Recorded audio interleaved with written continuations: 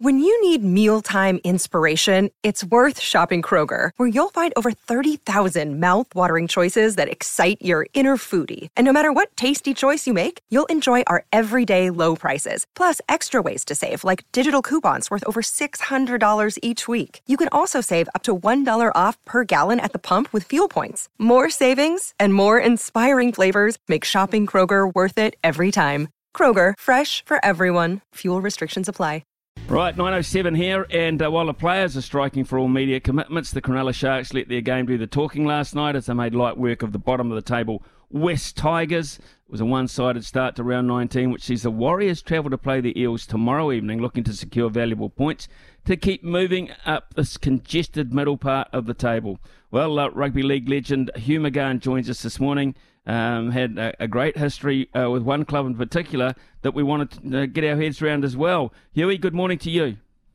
Good morning, Ian. Your Roosters, they're Roosters. They have a week off this week, but a lot of people are asking about where the cohesion is. What is lacking with this side? Well, if I knew, I'd probably be the coach of the team, Ian. I can't really answer. It's a difficult one because knowing the coach, Trent Robinson, as well as I do, and some of the players, there's cohesion there. There's commitment. There's a want to do well, but for some reason, it's just not clicking on the field. There's some players, and some very well established players who are out of form. James Tedesco being one of them, but being one of the great players over his career. No one can really put a finger onto what the actual problem is. Certainly, halves, they lack some quality halves. Luke Keary is an obvious choice. He stands out on his own, but they don't have another playmaker to follow up, to sit beside him. And there's no one probably with James Tedesco at fullback as that extra link. And hooker has also been a problem for them. So their spine just isn't working whatsoever, and you can see it in the way that they're playing. They're trying really hard, there's no question about that, but it's just not falling together for them for those reasons. The dropping of young Sam Walker earlier in the season, he's out with injury now. I'm sure he will, as soon as he's back ready to play, they'll bring him back into the fold because they're desperately needing another good halfback. One of the big signings was always going to be Brandon Smith. Was so well publicised that he'd shopped around and he'd made sure that he was going to go to the Roosters. And you put him alongside Joey Manu. They just don't seem to be getting the best out of those players. No, not at all. I think Joey Manu, his best position at the moment is either fullback or centre. I don't think he's a half. Brandon Smith. I think he liked the idea of moving to Sydney and playing with a good club, and thought it was just all going to come for him. Now I'm a massive fan of that young man, but it's just not working for him. I think he's probably casual in his approach to the game at the moment. He's riding a little bit of a high. He's probably got a good pay packet at the moment.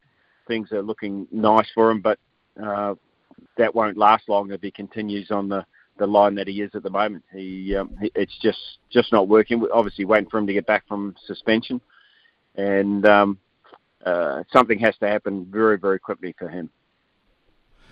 Just looking at the comp in general, here we are heading into round 19, so well past the halfway mark, Huey, and we've got the Panthers, the Sharks, the Broncos up there on 26, but the Roosters sitting well and truly in 13th. They're outside of the 8th. But the Warriors are clinging on there. The TAB, a couple of weeks ago, paid out on the Warriors being in the top 8. Just wonder if they have second thoughts about that now and how important this weekend is. Yeah, they're probably kicking themselves at the moment. But I tend to agree. I still think that they will make the 8. They're playing exceptional football this year. The coach has done a really good job. Outside of last week, disappointment, and I've got to say that was a real disappointment.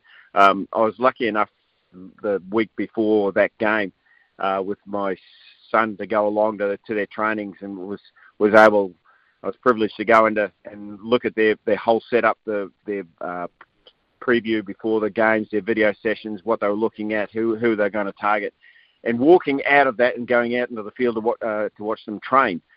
The confidence in that group was just enormous, and it would have been someone who was half dead who would not have put money on them to win that game. The way that they prepared for it and the feeling within the camp was just so high. And yet we saw the first 10, 15 minutes. So I thought they were on song with their game, but then it all just fell apart. For whatever reason, I would love to have been in the next meeting afterwards to hear what the coach would have said to them and how the players would have adjusted to that and spoke to themselves around it. But having said all that, they're still playing really, really well. Their cohesion is good. Like I said, if we take last week's game out of the picture, there is confidence within that group. There's a real belief that you don't see quite often from a Warriors team. And having been as close as I was last week, I still think that they're on song. And rightly or wrongly, I haven't really been a Warriors fan in the past, but I just like the way what Andrew Webster's doing with this team and how he's handling the group, and then the coaching setup as well. I was very impressed with the coaches and what they're doing in the background. So I'm tipping this week against an Eels team which are still riding high. They're playing well. They aren't probably as consistent as they should be, but I think the Warriors will get up this weekend. It wasn't about this time last year that we were thinking, we really don't care if Sean Johnson plays or not, because his impact on the side and the way the team was going was nowhere near like it is this year. And so all of a sudden we're getting the relatively positive news, I think, that he's going to be over there against the Eels. The Sean Johnson factor this year for you? A major change. There's no doubt about that. And again, I listened to him in the meetings. And just how constructive he was, how he assesses the opposition, how he's talking to his other players.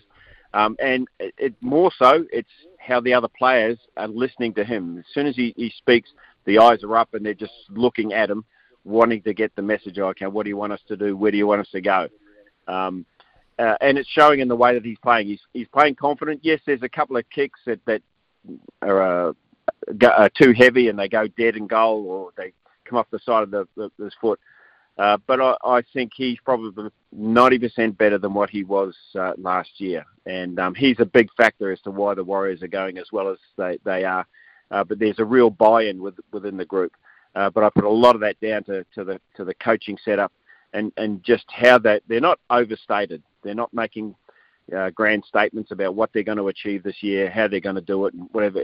It's all very low-key. But there is belief within that group, and you can certainly see it with Sean. Well, if you can see it in Sean, what do you see in Tohu Harris at the moment? He is just so understated.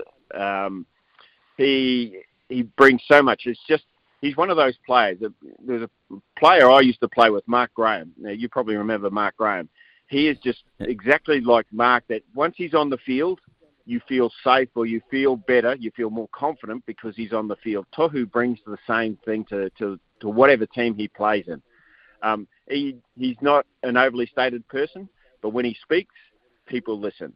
And he's not fire and brimstone with the way he plays the game, but he makes yardage, he makes tackles, he cleans up a lot of the mess that we don't normally see. He's just one of those players who works very, very hard in the background. The team won't go very far without Tohu Harris in the starting side.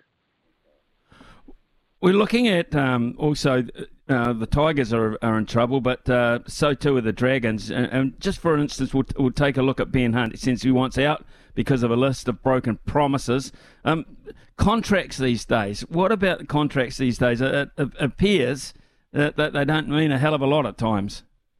They may as well be wrapped up into a Weet-Bix packet and put some milk or something in it, because it's just a waste of time with the way that agents are allowed to manipulate contracts. And we've seen it over years with the English football, that when one player is very disgruntled with a team, he will just kick stones. He will upset the momentum or the culture within a club, and the clubs just get rid of their players straight away. And agents know this, and so they tell their players what they need to be doing to get out of a club. It's the last thing that you want is a player who doesn't want to be there, who's disgruntled with whatever, and is doing the best he can to get out of the club.